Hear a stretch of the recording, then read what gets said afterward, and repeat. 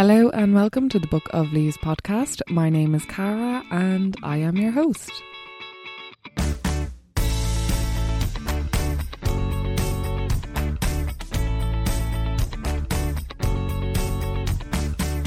Hello and welcome. Thank you for tuning in to episode 51 of Book of Leaves, a podcast where we interview people with a connection to Ireland that are doing something good for the planet, and we take a leaf from their book.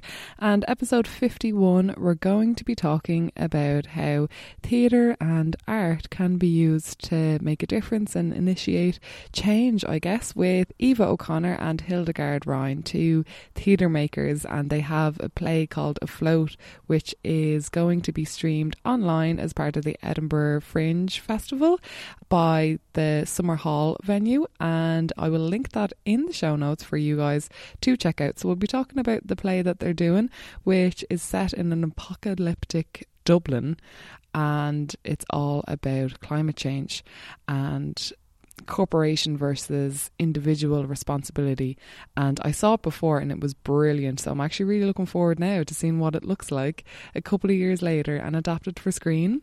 But before we get into it, I hope you're all doing as well as can be. I'm recording this episode from underneath, well, I'm recording the intro for this episode from underneath the duvet because I'm doing a children's play at the moment and I'm staying in County Louth, and the sitting room is the largest sitting room I have ever experienced in my life. It's so echoey, so I'm underneath the duvet, and I might actually record all future episodes like this, but I don't know how it would work for YouTube. But yeah, I hope we're keeping well. Unfortunately, the climate news is not good as per usual, and it seems to be really ramping up at the moment. And I'm just going to keep educating myself on that and the downtime, but I won't talk about it here because I'm going to presume you guys are getting hit with all of these facts on your own time, and I don't want you to come here and be like, oh no, we're going to hear about all the negative climate news again. So it is out there, but not this space. Let's keep this space a hopeful space and inspirational space. But yes, sending you all a lot of love, and I hope you are doing well, and thank you so much for tuning in, whether this is your first episode or you're a regular listener. Hello and welcome back. Thank you. And if you would like to support this podcast, do follow me on Instagram, on Twitter, and I'm on Facebook as well. And I have a Patreon, patreon.com/Book of Leaves if you are in a position that you can financially contribute. I also have a Buy Me a Coffee that you can donate once off. I think you can do that through Acast as well. They tell you there's usually a little Acast ad at the start of every episode now, I think. And if you're on Apple Podcasts, if you could rate it, review it, and leave a review, that would be amazing. Did I just say rate, review, and leave a review? Okay, so yeah, there you go. It's so important I said it twice. So if you could do any of those things to support this podcast, that would be amazing. And thank you so much to all the regular supporters and patrons that I already have. You guys are just unreal, and I really, really appreciate it. Now, I am going to hand it over to Hildy and Eva because it is getting really hot under this duvet. So enjoy, and I will catch you guys after.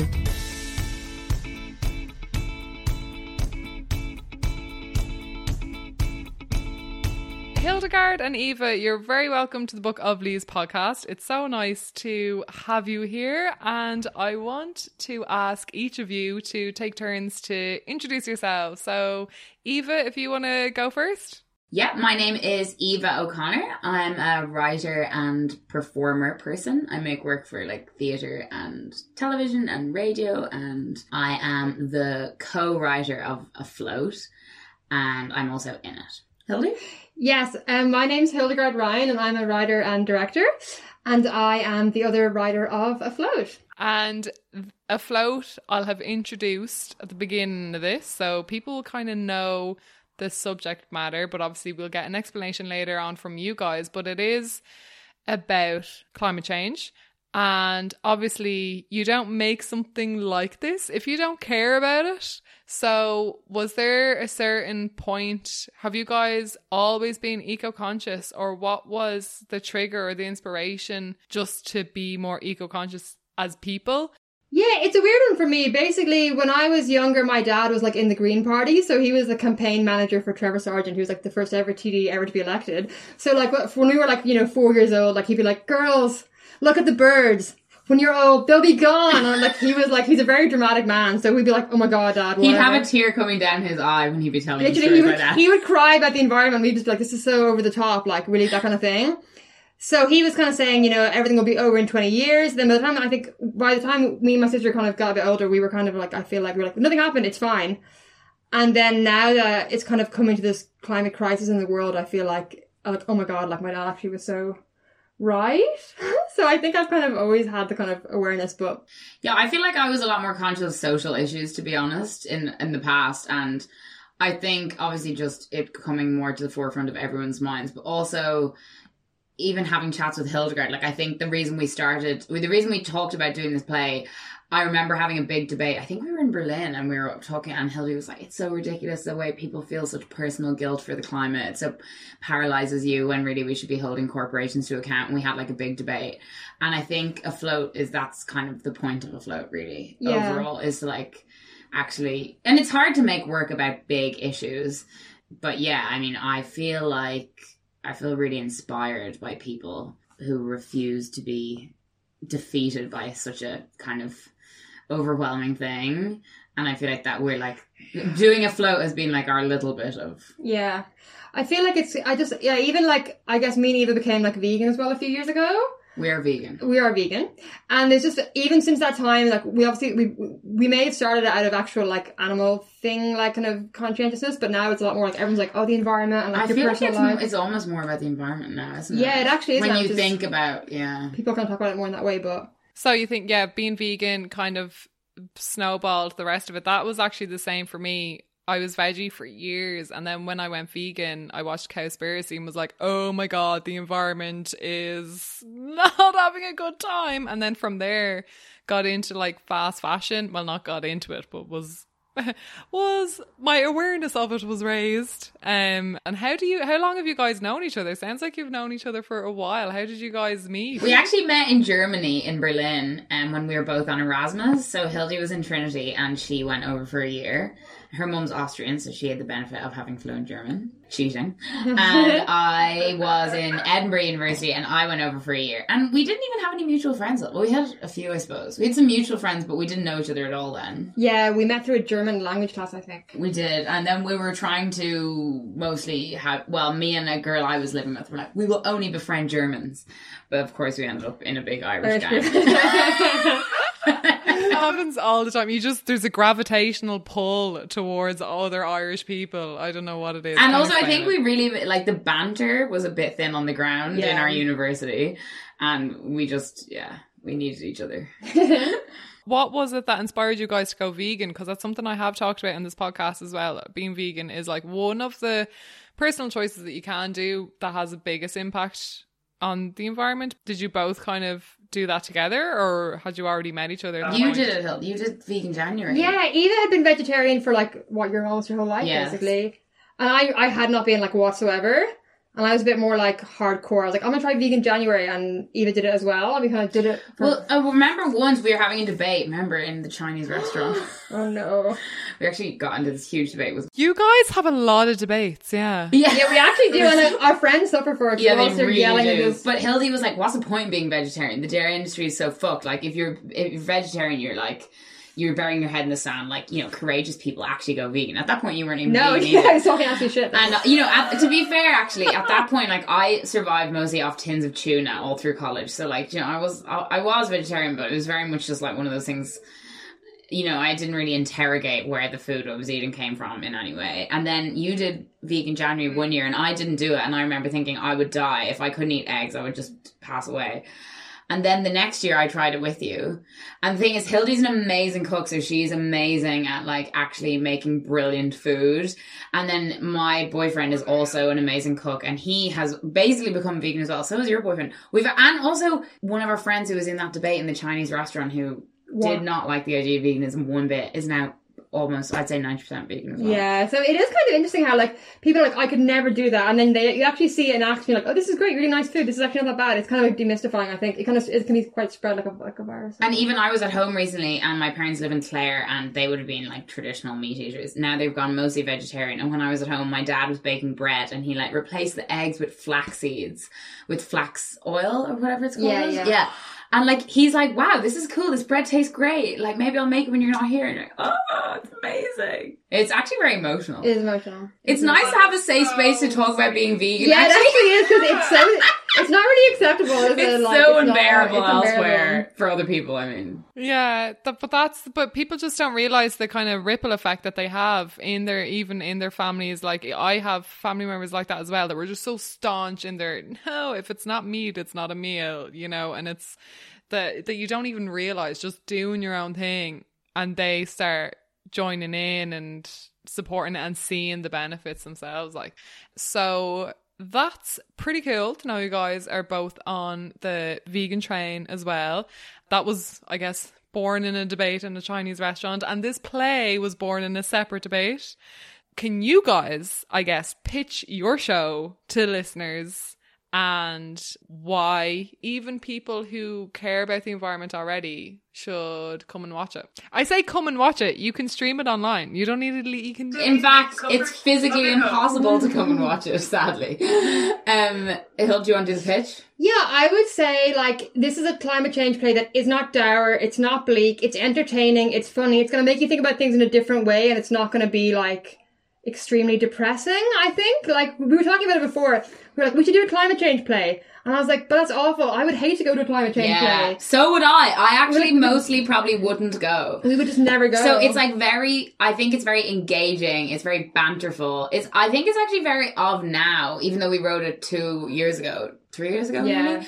I think it's weird because it's set in like post-apocalyptic Dublin, and Dublin's being flooded. So the two girls that are trapped at the top of the SIP2 tower are like reminiscing on their lives and looking back over like what could have been and what they should have done. And, you know, they knew the climate crisis was coming, but they didn't act. And they're also looking at social issues, being like, oh my God, Dublin was paradise. And the other one was like, no, there was like a housing crisis, and like, you know, there was like more Airbnbs than like homes for people to live in. Anyway, so I think even post-lockdown, we've all had this kind of chance to reassess our lives. Yeah. It's kind of weirdly timely. And then, yeah, it's really hard because you don't want to give the play away. No, yeah, I think we're doing a really good job. Okay. But yeah, I guess we wanted to make a climate change play that would actually give you a fresh angle, I think, and like surprise you. And I think that's hopefully what we've done. When you were researching it, because you guys like wrote it together, what kind of like staggering facts was there any kind of mind-blowing things that you came across that you were like, everyone needs to know this?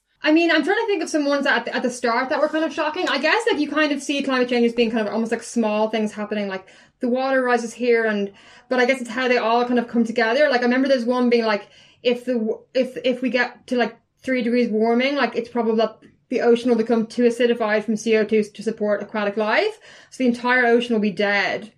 And then that will affect the rain cycle, and then we might all die from lack of oxygen. It's like, literally, we're talking about the entire world being wiped out in like less than 100 years. And there's no concept of that level of apocalyptic event, like, anywhere. What are the facts in the play? I'm trying to think of anything else good. I guess just facts about, like, Dublin flooding and things being like entire nations being underwater, and I guess because the play is also set in a time when Dublin is flooded. I think people just refuse. You can't process that information, or you refuse to, or you hear it and you almost think it's fake. It's like a movie. I think Hildy, obviously we're seeing it already with fires everywhere, that like we won't be able to ignore it, and it's happening to like more Western countries, happening to richer, like America can't keep fires away, even though they, you know. Yeah, I think that we tried to highlight in the play is like, I guess, the fact that like, even if we're still alive, like the areas that will become too hot to live in and the areas that will become flooded will cause like hundreds of millions of people to have to leave their countries and then travel to other countries, and that would be obviously a huge problem for a lot of different reasons, and like even that itself is such a huge logistical difficulty, never mind like everything else. And also on fertile soil vanishing. Then food scarcity. We only have 50 years of harvest left, like, so what are we gonna do? Maybe you have the answers, Cara. You know, you've been doing the research. I mean, I've talked to a lot of people who have a lot of different answers, but the recurring theme is activism in any form, like doing anything. And I think like remembering that there's people power is a thing and there's power in numbers. So, I mean, my thing is I think everyone needs to protest in the streets, but what? Right, so I'm going to link the link to your show, which will be obviously live until the end of August 2021 for anyone listening to this in the future. But you guys are obviously, you care about this and this is what you're doing to, you know, this is kind of your outlet, your bit of raising awareness or whatnot. But do each of you have a reason specifically for using theatre to talk about something like this? And have you got any examples of things that you've seen or worked on previously that maybe had the after effect or evoked the change or whatever that you'd like from this? I mean, I feel like we have always tried to make work that's kind of relevant and then ask interesting questions. Like, that's the great thing about theatre. I don't think it's like I think it like radically changes society necessarily overnight, but it does make people think and debate and chat and consider. And, you know, like we did an interactive play before this called The Friday Night Effect, where it was like a choose your own adventure play where the audience got to vote on how the action played out. And like even that is so interesting because they were like morally ambiguous questions that audiences had to come together in like groups of like 10 people and then vote on which way the action would go. So I think we're just, yeah, we're interested in like provoking people, I suppose. We had a play called Overshadowed, which is about eating disorders, and that we made that into a series on BBC Three. And that, I suppose we're interested, like if you say social issues, it sounds so bad because I don't think you don't be like, ooh, can't wait to make a play about a social issue. But, you know, you want your plays to say something. And I feel like our work mostly says something. Yeah, and, like, it can be hard. You know, the other day I was saying to Eva, I was like, Eva, should we quit our jobs and, like, give our life to the environmental movement? Like, should we just go and join the Extinction Rebellion forever? And he was like, yeah, but, like, what are you going to live on? Like, you don't have any money. You have to work in capitalism. Do you know what I mean? So I think, like, if every area of life can talk about the environment, like, that is a good thing. And, like, in the past, like, let's say Overshadowed, like, a lot of people watched it who had eating disorders and they're like, this really speaks to me. But also like a lot of parents and like teachers watched it and they're like, this is a resource that enables me to understand this world and has really helped me like in my relationship with people who have this condition or whatever. So in the same way, like I hope that people will like drag their parents to see it and then the parents be like, oh, I kind of get what you mean now. Do you know what I mean? Like it can make things more accessible if they come out from a new angle, if that makes sense. Yeah, and I think like you said, like the more people on the streets, the more people talking about it, the more, you know. And it's hard when, like, I feel like you always feel like you should be doing more. Like, I feel like we should be doing more. And it's really hard to know if that is, like, stop flying or, you know, like, what is the next thing you can start doing as a...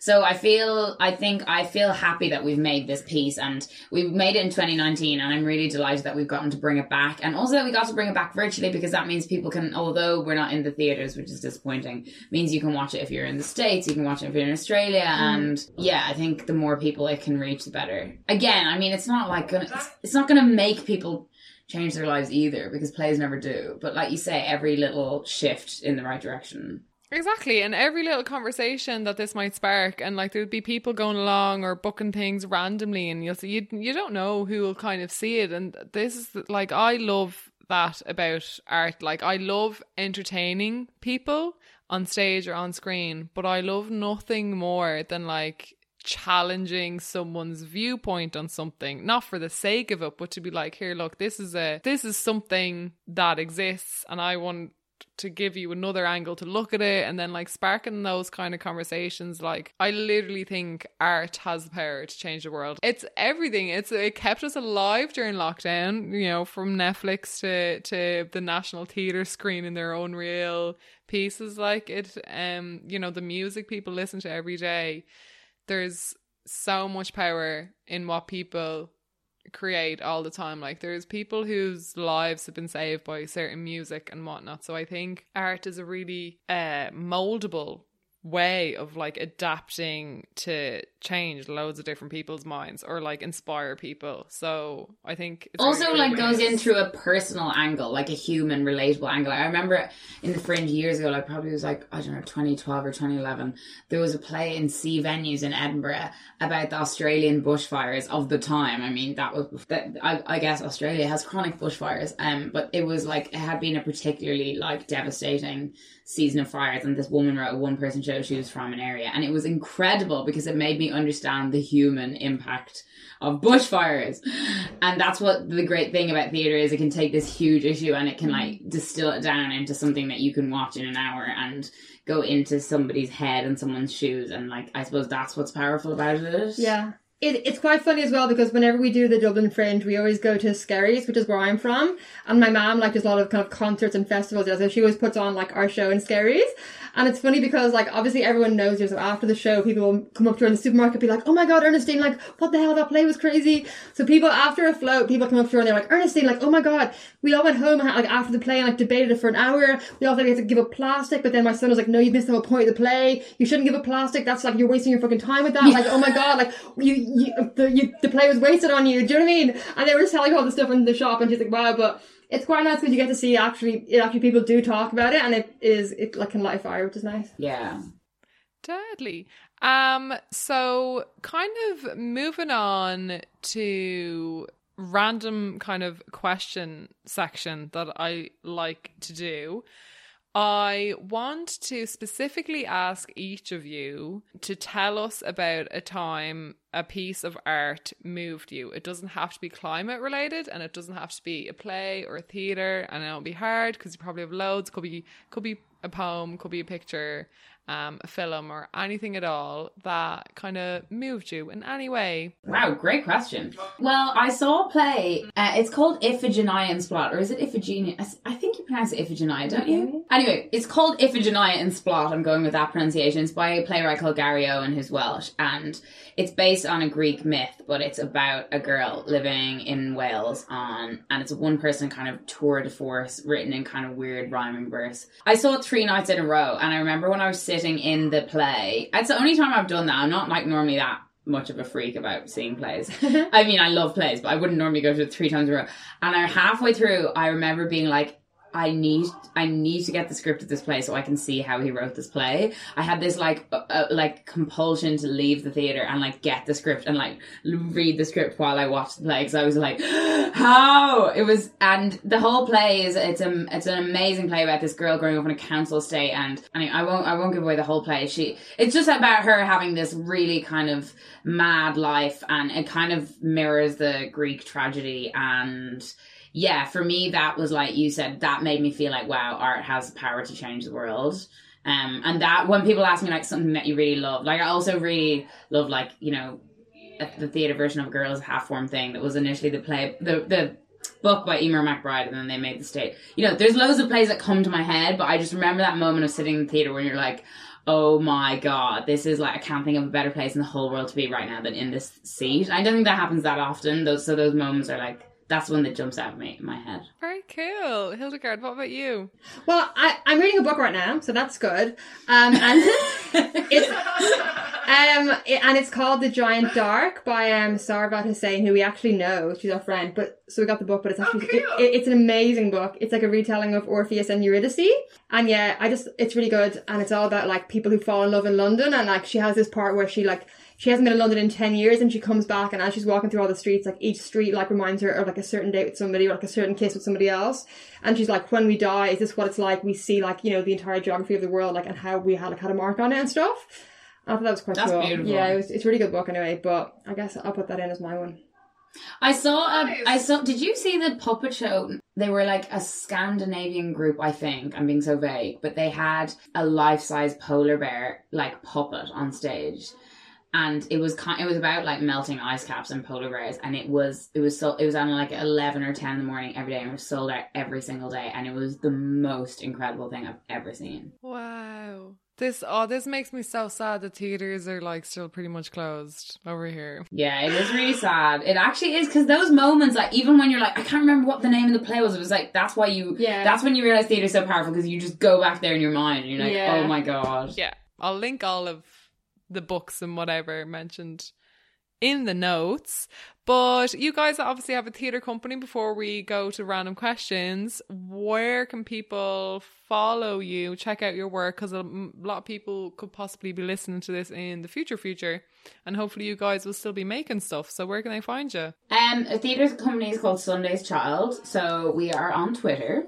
Our handle is @SundaySeaTheatre. We have a website, SundaysChildTheatre.com is our website. Great. Everything's on there. It's actually bad. We don't keep the company Instagram up. I post it all on my own page. If people follow me, Eva Claire O'Connor on Instagram, everything is there.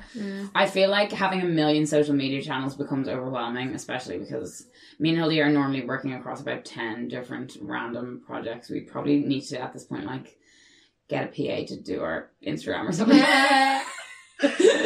But yeah, Google Sunday's Child Theatre. You'll find us. There's always something. Cool. What kind of other eco things would you recommend people? I know, like, talking about the individual changes and stuff. Do you guys do anything else? I know you're both vegan, but have you kind of found any amazing kind of swaps, simple things in your life, or the little things that you love that add more eco-friendliness into your life? Well, I feel like we're both good at, we don't really first-hand shop anymore. We kind of gave that up. Like you were mentioning fast fashion, I feel like, you know, even my mum is like, she's an amazing sewer and maker, and she's now trying to make her whole own wardrobe and like buy much less clothes than before.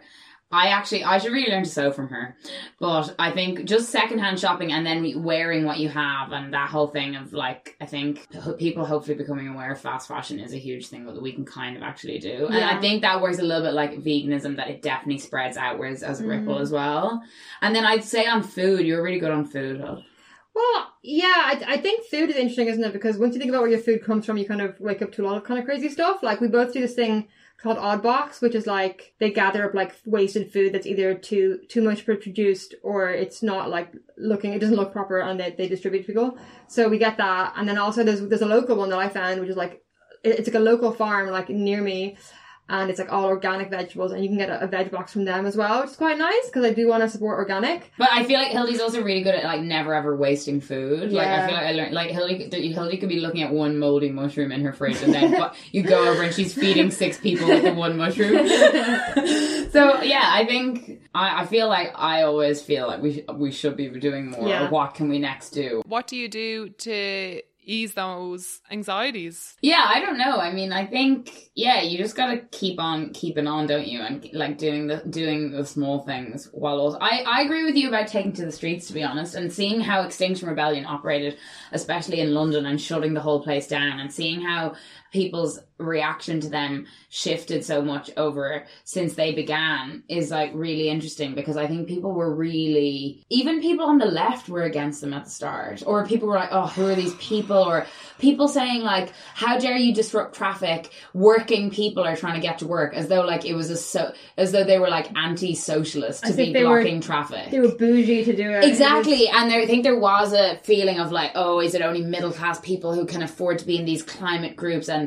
I think people's attitude has massively shifted now. And even like recently I was at like a Black Lives Matter demo, and there was an Extinction Rebellion person who had a platform at it. And it was like, you know, we need intersectionality. And I feel like that big movements like that they've totally managed to grab everyone's attention. And I think, like you say, taking to streets and supporting them is like a huge thing. I honestly do find it hard to like try to stop thinking about the environment like all the time. Like I find it quite nice. Very existential. I get very existential about it. Like it's quite nice being out in like desolate nature, because you realize that like if we all died off, like nature would like rebound and like recover probably, and like nature would go on, like life on Earth would happen without us. So that can be quite nice. I actually wanted to ask you about it, Cara, because obviously you decided to put like your energy into this podcast to try to help.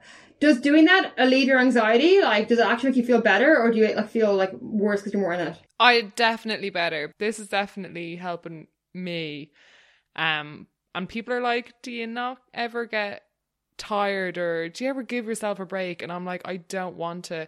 And I find the people who ask me that are the apathetic people. So the less apathetic people there are, the more I'll be able to take a break. Do you know what I mean? Totally. So yeah, I think about that sometimes. But time is of the essence, both for the climate and also for this podcast episode. So I keep talking about random questions. I'm actually now going to ask you guys some random questions. You can each both answer the same one and take turns picking a letter. So Hildegard, if you want to pick our first letter, and we'll get some random questions to close off the interview. Great. F. F. Dogs or cats? Cats. Cats. Cats, 2 cat people. Wow, interesting. I'm a kitten person, but I love dogs. But there's something about kittens. They just claw into my heart with their furry little faces. Eva, do you want to pick the next letter? R. Or if you could release someone from prison, who would it be? Oh God. That's way harder than my question. But I like it. Who do I know that's in prison? Like, oh, I'd free Britney. There you go. Hey. You got her again. Oh, that was edgy there. Yeah. Hildegard, next letter. B. B. Give us a book recommendation. Well, you already told us about the book you're reading earlier, but give us another one. The Giant Dark. And another one that I'm sure you mentioned it before, but I'm reading the Extinction Rebellion rulebook. I actually haven't, I don't think I have mentioned that, and I haven't read it, even though I am with the Extinction Rebellion. I thought it would be all about them and how their structure works, but it's just like a series of like fascinating essays. So like I read one all about like how like technology and like the internet, like we thought it would like help us save ourselves from the environment, from like disaster, but actually all it's doing is helping billionaires escape environment crisis. Anyway, it's got all these amazing perspectives on the whole thing, so I really recommend that. I really want to read that. Yeah, it's brilliant. I would recommend The End We Start From, which is an amazing, really short novel that's almost reads like a poem, and it's actually set in a also post-apocalyptic world where all of the UK is underwater, and this woman is like flees as a kind of a climate refugee with her baby, and it's amazing. So good. Wow. On topic today. Love it. That sounds really good. Last letter, Hildegard, do you want to pick this one? Z. Z. What's your favourite memory from a protest? Ooh, that's a Wow, good that's question. a spicy one. Oh, I know. Well, I don't want to make it sound like What? I made up this. No, you should say it. Okay, well, basically, I was going to a protest in London for like abortion rights. And then we had like a bit of cardboard, and I was on the bus with my friend Ewan, and we were like, what are we going to write? Like, what's an amazing slogan we can write that's so clever and brilliant? We're like, and we came up with airfare, not Ryanair. No, healthcare. Healthcare, not Ryanair. And oh my god, lol. Yeah. And then we were at the protest, and we were like, and at one point we were like holding up the sign, and then like the MC saw it, and the whole crowd started like chanting it, and I was really happy. And then they started using healthcare, not airfare. Yeah, so it kind of became a popular slogan around the repeal, and it was actually I do think it originally. It could be a coincidence. It could be a coincidence, but it was Hildy's very good at slogans and catchphrases, so that was a fine moment for you. That was a good moment. You got loads of mad ones.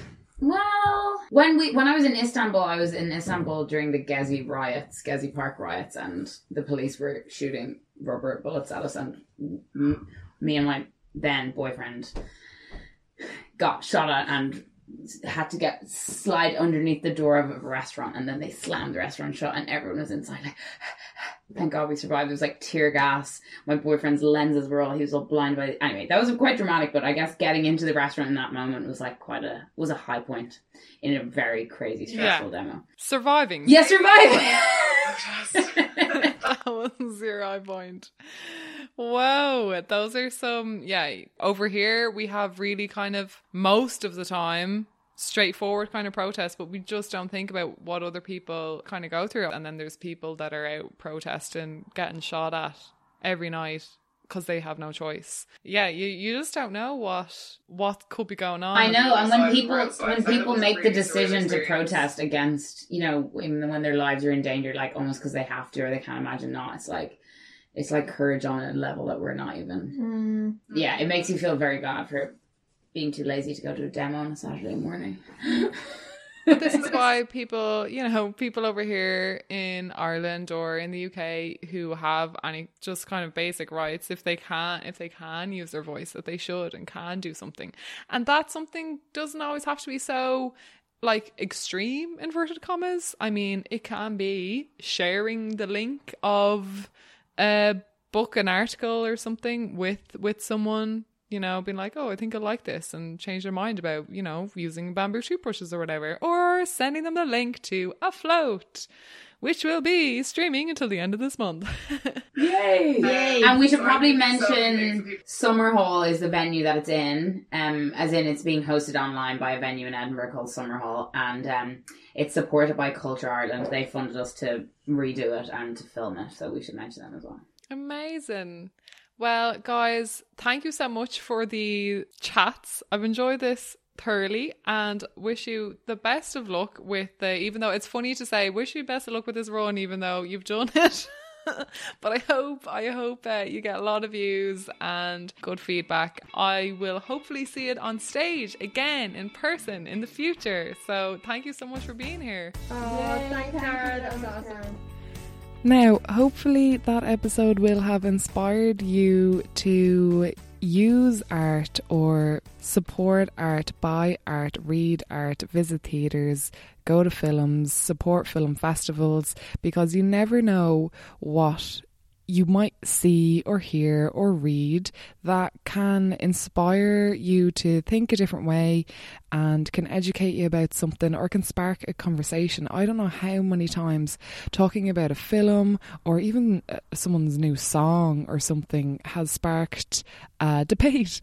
And we talked about debates a good bit in this, but debates aren't always bad. They used to kind of scare me, and I used to see it as like confrontation, but to be honest, those kind of conversations I think are how we grow as people, and then when we grow as people, that feeds out and has the ripple effect out into the wider movement, you know. So especially at this time and age, please don't forget to support your local artists when you can. It's been a really hard time for the industry. Excuse me. I'm really, really grateful to be back doing a play. An outdoor children's play is just been amazing. And this particular piece of theatre that I'm doing isn't necessarily changing the world. We're just entertaining some people, and that kind of art is important too, because how will you get your downtime otherwise? Imagine Netflix if it was only thought-provoking stuff. No thanks. But please do support the Edinburgh Fringe, support the Fringe festivals wherever you are in the world. There are always going to be film festivals and theatre festivals and things happening nearby. A lot of it has moved online or outdoors, and please get to it and support it while you can. If you're someone who usually wouldn't go to the theatre, maybe just book like a random play that tickles your fancy and just head along and see what it's like. You might really like it. There's something electric about going to a theatre that you'll never find in a cinema, and it kind of sticks with you, and being in the room with these actors, it just does something else. It does something really special that I can't quite explain. So art, I genuinely believe, has the power to change the world. So view more art, take it in and share it around, and then get these conversations happening. And I honestly think that our, you know, unconsciousness can change, and we can learn more. I don't know how many times I've gone to a play and it was about a subject I knew nothing about, and I left going, oh my god, I had no idea that was a thing. So you're entertained and taught and supporting an industry at the same time. So yeah, really, really recommend that as a way that we kind of upskill, and that would be the leaf that I recommend we add to our own book.